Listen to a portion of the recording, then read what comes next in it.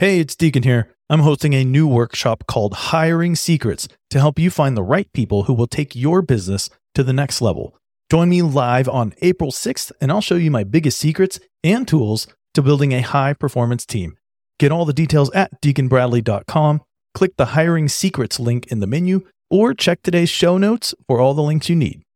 Now, let's get back to the podcast.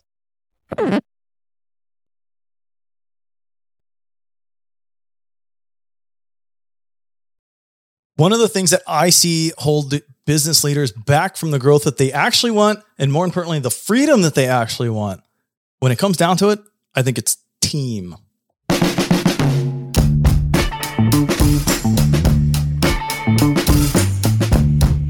Hello and welcome to Sharp Business Growth, the podcast for CEOs who want to create healthy business growth.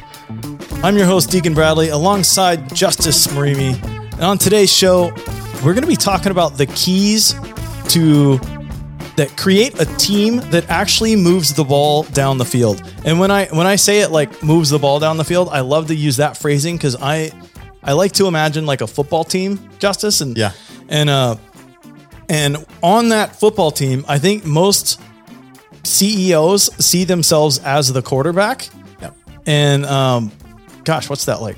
40, 50, maybe 60 plays a game. Jeez. You're taking snaps and doing stuff. And what I like to see business owners get to is not being the quarterback. I want to see them on the sidelines, or even better, up in the owner's box, like chilling out, doing their owner thing, watching touchdowns get put on the board. And there's not a lot of sweat I've noticed up in the owner's box. That's a great point. You just said something that I would imagine if people heard this, if when entrepreneurs, when CEOs are listening to this, they'll go, yeah, I can't do that. Like, you've actually helped people do this. And so you said that analogy so well. What does the owner's box look like? How is that possible? Yes, I think you nailed it right there. So many CEOs are going to be listening to this and saying, "That's great, but yeah." And it's not true. I think I've kind of come up with just high level 3 things that I see holding people back in this area, and I install them in this order. But when you're in the owner's box, what it looks like is you have that. I didn't totally think this metaphor through when I started, but I'm just going to go with it. I love it. And this just keeps getting better. So at some point this might break down and I might regret it, but so far I don't, because when you're up in that owner's box, you have that view of the entire field, all the players that are on it, also all the players that are on the sideline. You can see the clock, you can see the scoreboard, you can see the stats of where things are in the game. You can see all of that from the owner's box. And even more so, you know what was invested to put that team on the field. You know what return it's getting you back. And you know how the players are doing. You're not looking at just that one game, just that one scoreboard. You're looking at the season. Yes. And you're looking at, hey, contracts that are coming up. And who do I need to put in place so that I can do this again next year? And that's when I think about the owner's box, that's what they're doing. They're not, unless you're Jerry Jones, You're not getting down in the weeds. And I think we've all seen how well that scenario has gone. If you're a Cowboys fan, hint, not well, but he's in the owner's box. You're not drafting the players. You're not doing all that stuff. You're setting the vision. You're setting the direction of the team. You're equipping them with resources, and you're enjoying the game. I'm like, when I hear that, I'm like, get me to the owner's box. I want to be in the owner's box. But I still feel like let me ask you this. Where do you see, like, if starting out, you're the quarterback and owner's box is where you end up, where have you noticed most entrepreneurs, CEOs getting stuck? Okay. The first thing I see them doing is like drawing up every single play and then coaching. Imagine like before the play starts, going to every single person on the field and demonstrating how they should be running the route, and then demonstrating how to snap the ball and then demonstrating how to block, because nobody can do any of those things as good as you. So you're going around to every position and you're like, no, move. Let me show you how to do this. Okay. So it's taking you like 10 minutes to set up a play and run it. Yes. And so you're never all that to go like 5 yards down the field. So I see people going wrong there by telling their positions exactly what to do, how to do it. And just that mindset of, I know how to run this route better than you. Yeah. Oh, and I also know how to pass block better than you. Oh, and I'm a great middle linebacker. So let me show you how to play that position for a little while. And it's exhausting. Do they, here's me as a coach coming in and going, okay, let's get to the heart of that person that needs to be in the owner's box, but isn't. What is the core belief that's driving them? Have you seen a core belief that's driving them to go, I need to show the linebacker how to do this, and the quarterback and this person, like, I need to be getting my hands in everything for 5 yards? Ooh, that's a good question. I would be really interested in what you see as a coach from your side. When I look at this, I come at it more so from here are the actions I would take to correct it. I don't always, if I had to speculate and dig a little deeper on why they're stuck there, I haven't really dug beyond that level that we kind of started the show off with, which is, oh yeah, but my business is special, or my team can't do it. All of those things. It's like, that's like the highest level belief. There's something below that I honestly haven't dug too much into. What do you think is there? Yeah. When I see that, a part of me says, okay, core belief. Sometimes there are quarterbacks that just don't want to leave because they're scared of what life will look like away from that position that they actually enjoyed doing. And they're unaware of how it's hampered the growth of the business, but they just love doing it so much. Tom Brady is like a perfect example of this, except it's not hampering. It's not getting in the way of Super Bowls. They're getting more than enough Super Bowls, but there's certain quarterbacks there's certain CEOs who, yes, you are great at operations. You really are. You're amazing at it. Someone can come in and do it 80% as well as you. And guess what? That will be their core focus. So they'll probably do it better than you because they're not focusing on sales. They're not focusing on all these other things. So often I'll see the core belief being the fear. If I leave, I don't know what my future position will look like. And I don't know if I will be good at it. If all I'm doing is this. And if all I'm doing is that, I don't know if that sounds fun. Like, I don't know if that will be interesting. I can predict how this is going to look. So I'll just stay doing this. That's true. I wonder if there's any fear in there around sliding back down the mountain. Oh, yeah. No, that's good. That really is good. This puts me back at step one. That's really interesting. I like that. I could see that for sure. If I came into a business like this and I was coming in as an advisor, first thing that I often see, the most glaring thing that I see that's missing, it's interesting. So I've got three things here, Justice. The third one, when I told you the third one, you were like, that's the thing that makes all the difference. Yeah. We're going to get there. But interestingly, I don't think either of the other two things work without starting here. Number one thing on my list is a super clear vision. And I think without that vision, it's like the team is missing that direction. I'm a big Donald Miller fan. He talks a lot about, hey, a leader's job is to stand up every single day, point to the horizon and say, this is where we're going. Yeah. The next day you stand up and you say, point to the horizon, you say, this is where we're going. I see that missing so often with business leaders that I work with. And I'm talking like pretty good sized businesses, pretty good sized teams, a lot of success there. But at the end of the day, they're all just kind of like doing their own thing. There's a bunch of like owers paddling here and there. Some of them aren't paddling. Yeah. Some of them are using tennis rackets instead of oars. And they're like, oh, are we supposed to be paddling? And it's like, it's missing. That's the thing that I see that kind of like unifies all that together is that vision step. Yes. What does it, when you say, vision is one of those words that it means something different to everyone. When you've worked and you've helped integrate visions, when do you know that a vision is clear? Ooh, that's a good question. It's the kind of question that I might want to spend a week unpacking, but I'm going to take a stab at it here because I spent a lot of time in the room with a CEO that you and I both know, highly respect. And I told him afterwards, the reason I'm excited to work with you is because you have the most clear vision of any other business leader that I've been around, not just worked with, just that I've been around. And to me, the things, let me try to think of the elements here.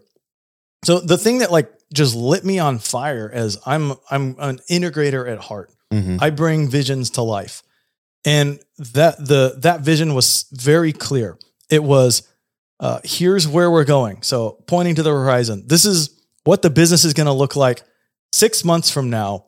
Here is how we will acquire customers. Here's what the products will look like. They will serve people in this way. Yeah. It wasn't like every detail because that's not the stage we're at, but it was a really clear vision of who we're serving, how we're going to make their lives better, and how we're actually going to create sales that create money that fund this vision, which is, I think, so yeah, there's an element right there.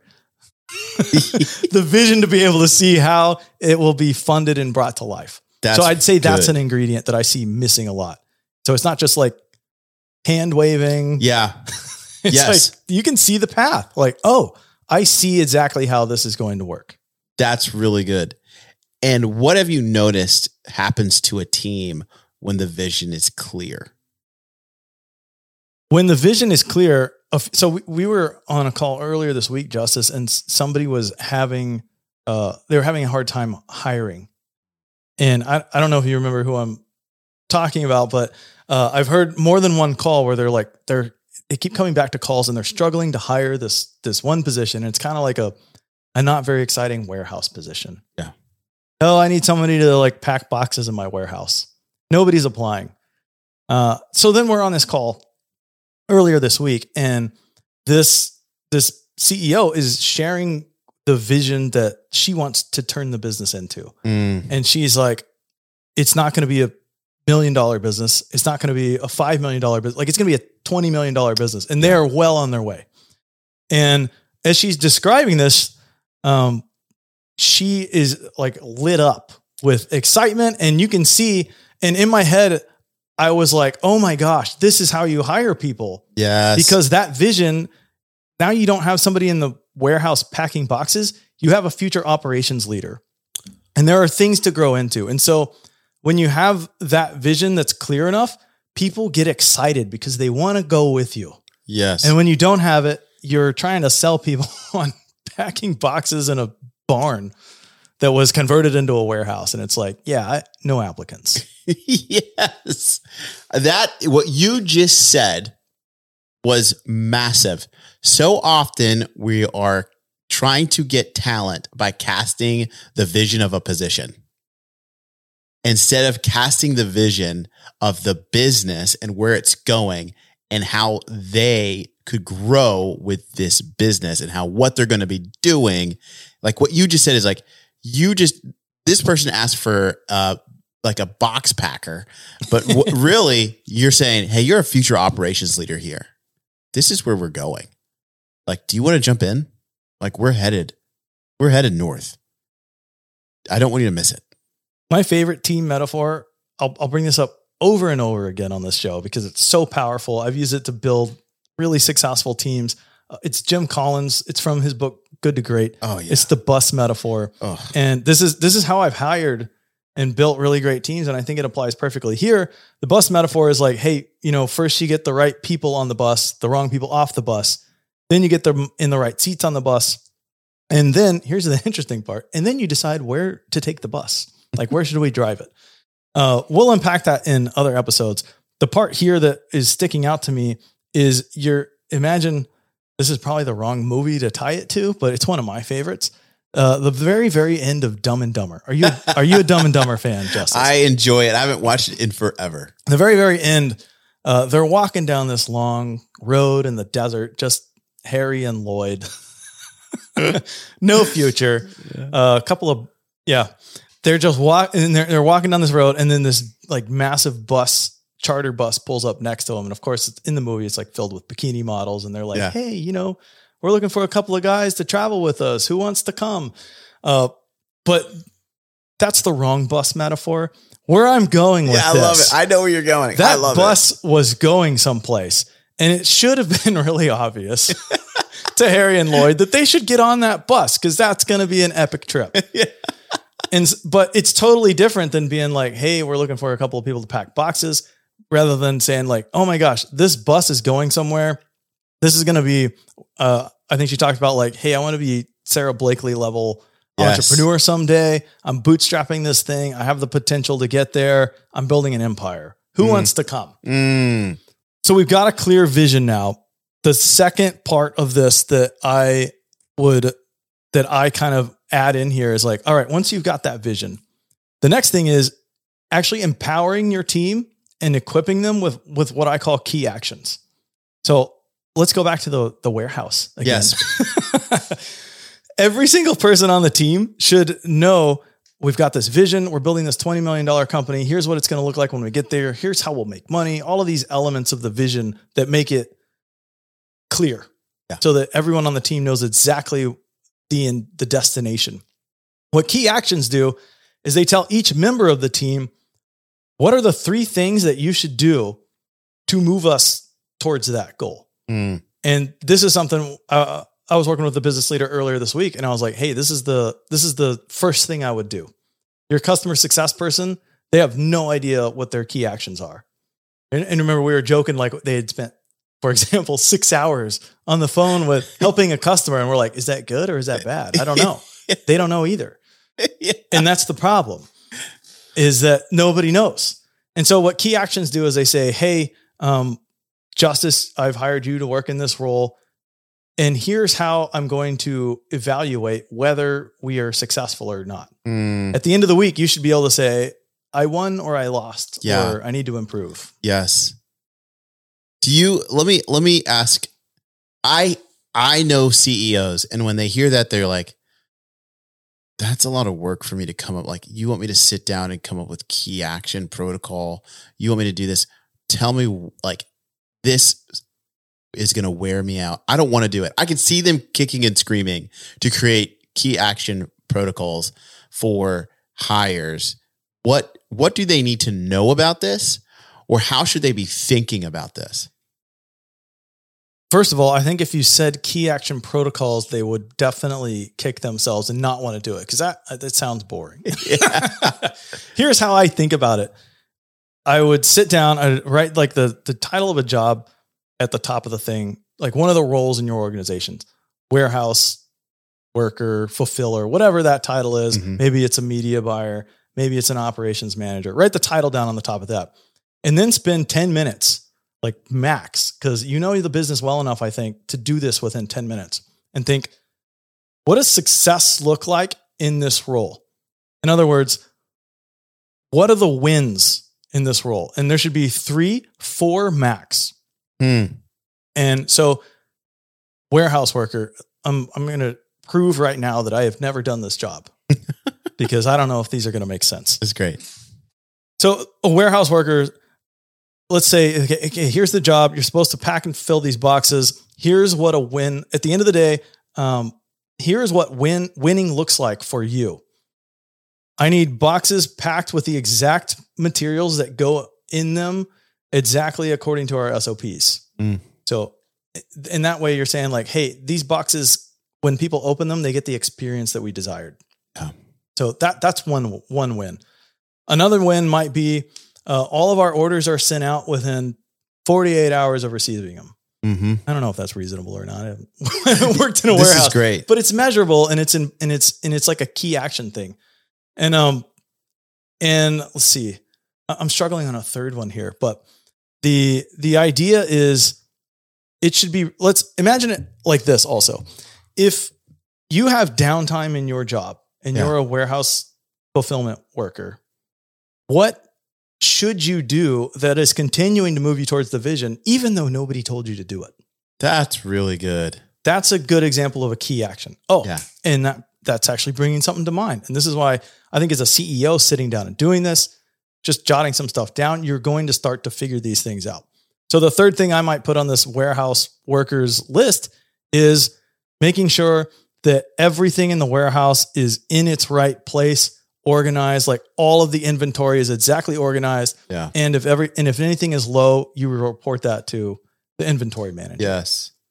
Like that's a key activity. And if you're managing this person, you're like, just do those three things and my business is going to be great. And as a business leader, you can now be like, okay, I don't have to worry about inventory anymore because anytime they have downtime, they're going to go check inventory and make sure things are in order. Okay. How long should this take someone to create this for a position? I guess it depends on, so if it's a position that businesses that I've worked in, it's either been a position that reports to me or is like 2 levels below me.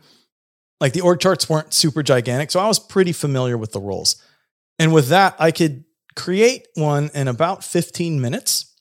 And then I'd probably take a week just talking to the people actually doing the roles, kind of just testing it out, just conversationally being like, Justice, these are the things that I think are important.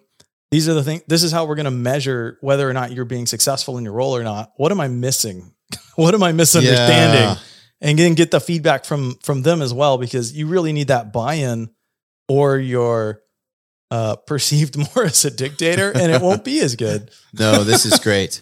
How do I ask this question?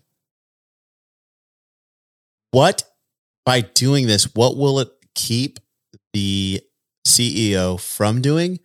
And by doing this, what will it allow the CEO to see or be able to do that they couldn't do before?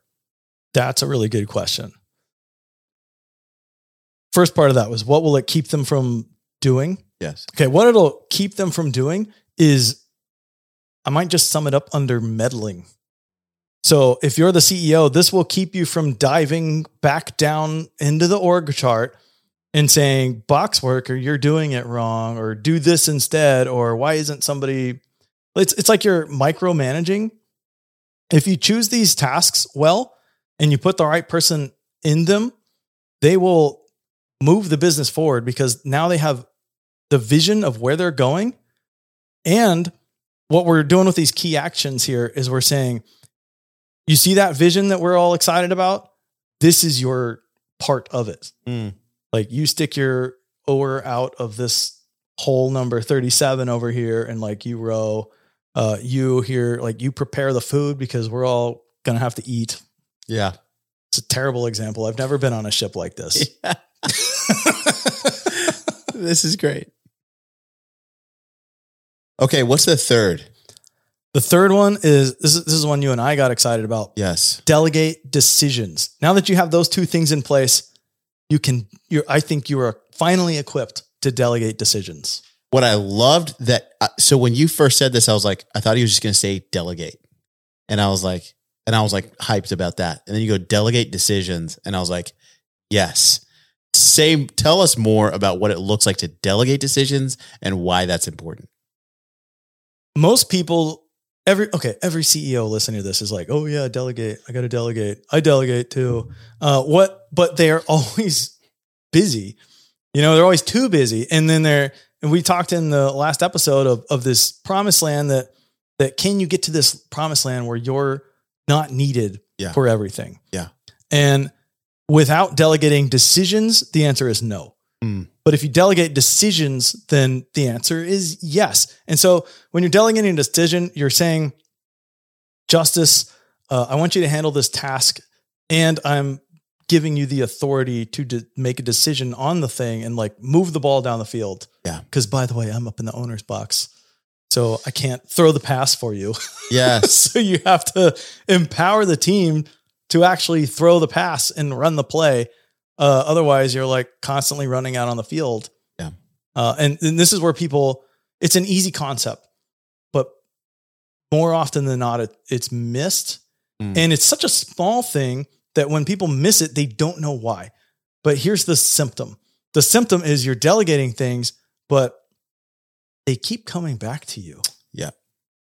Or you feel just as busy, or even worse, like if you notice you're a bottleneck for something, that's why. Really?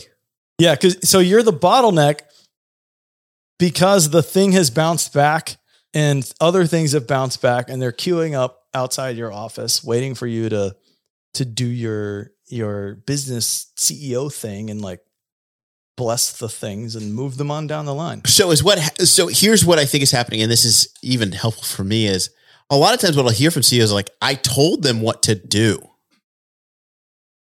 Mm-hmm. Like I said, hey, yeah, this is it. That I already told them this, but then they'll go, but they're coming back to me. And I love what you said because it's like, yeah, you didn't give them authority. Like you need to give them authority. Right now, you're just giving them responsibilities. What they need is authority, which is I'm going to make a decision here. And I know clearly enough what the repercussions are on these, but I know why I have to make these decisions. And there's enough trust here for me to make the decision. Like other than the Cowboys, like, and even the Cowboys, Jerry Jones probably isn't talking with the coach going, all right, so let's talk about some of the plays you called. Like the owner's not doing that. Right. The owner's going, is this ship moving in the right direction? Are we moving forward? If not, okay, then we might need a new coach. But I've delegated the decision-making for play calling and for leading this team is not me. It is you. This is a whole thing to dive into because I can sense the resistance on the other side of this. Like, I can't just let them decide stuff for me. Yeah. I can't just hand the keys over to the car. Yeah. And you're right, because you have to be very intentional and you have to be very smart about this. There's actually 5 levels of delegation that I use when I work with people. We should unpack those in the next episode or one coming up really soon, because it creates so much clarity when you're giving a task that the people know that you're giving it to know exactly what is expected. The big problem where there's often friction is misaligned expectations. There's a book that we really enjoyed on a leadership team that I ran. It was Brené Brown's book, Dare to Lead. I think it was that one. Or it might have been Radical Candor, which I'm looking at on my bookcase, which is another one of my favorites. I get those 2 books confused because we used and mixed so many concepts from both of those. The thing that is coming to mind here that we would say to each other on the leadership team was paint done for me. So and this is something like you teach your team this, you know, this as a business leader. And so Justice, if you were on my team, I'd say, hey, listen, my intent is that anytime I give you a task, you know exactly what what winning looks like. I use that phrase all the time. Like, what does winning look like? Paint done is kind of another way to say that. And so if I'm like, hey, Justice, I need all these boxes out by Friday, then you might be like, I don't know, is that enough information? Like, do you want them just on the front porch? Should I take them to the trash? Do they need to be shipped? I don't know. And so we kind of essentially gave ourselves permission within the team to be like, hey, paint done for me. Like, okay, let me say this another way. The boxes need to be packed with the stuff so that this is all cleared out over here and there's more room. And then those boxes need to be moved out to the garage and they need to be put up against the side so that I can still get my car in the garage. That to me is what success looks like. It takes like an extra couple of minutes to say it. The difference in performance is unbelievable. And it's kind of like a mini way of going back to point number 1 here, which is a clear vision. You're giving them like a little micro vision. Yeah. Of what does this task look like if it's done correctly? I love this. Our next episode should be the 5 levels. Do you want to do delegation next? That's a good one. That's huge. It's where I see this is where I see CEOs go, all right, I overcame my fear. I'm getting out of the way. I'm getting out of the way. And then they do what you just said, which is like they give responsibility and like everything's bouncing back to me. It's like, you didn't do a microvision. You didn't show them what winning looks like. You didn't delegate. Right. You didn't delegate decisions. We need to do the 5. Yeah. Well, we'll do that one next. Awesome.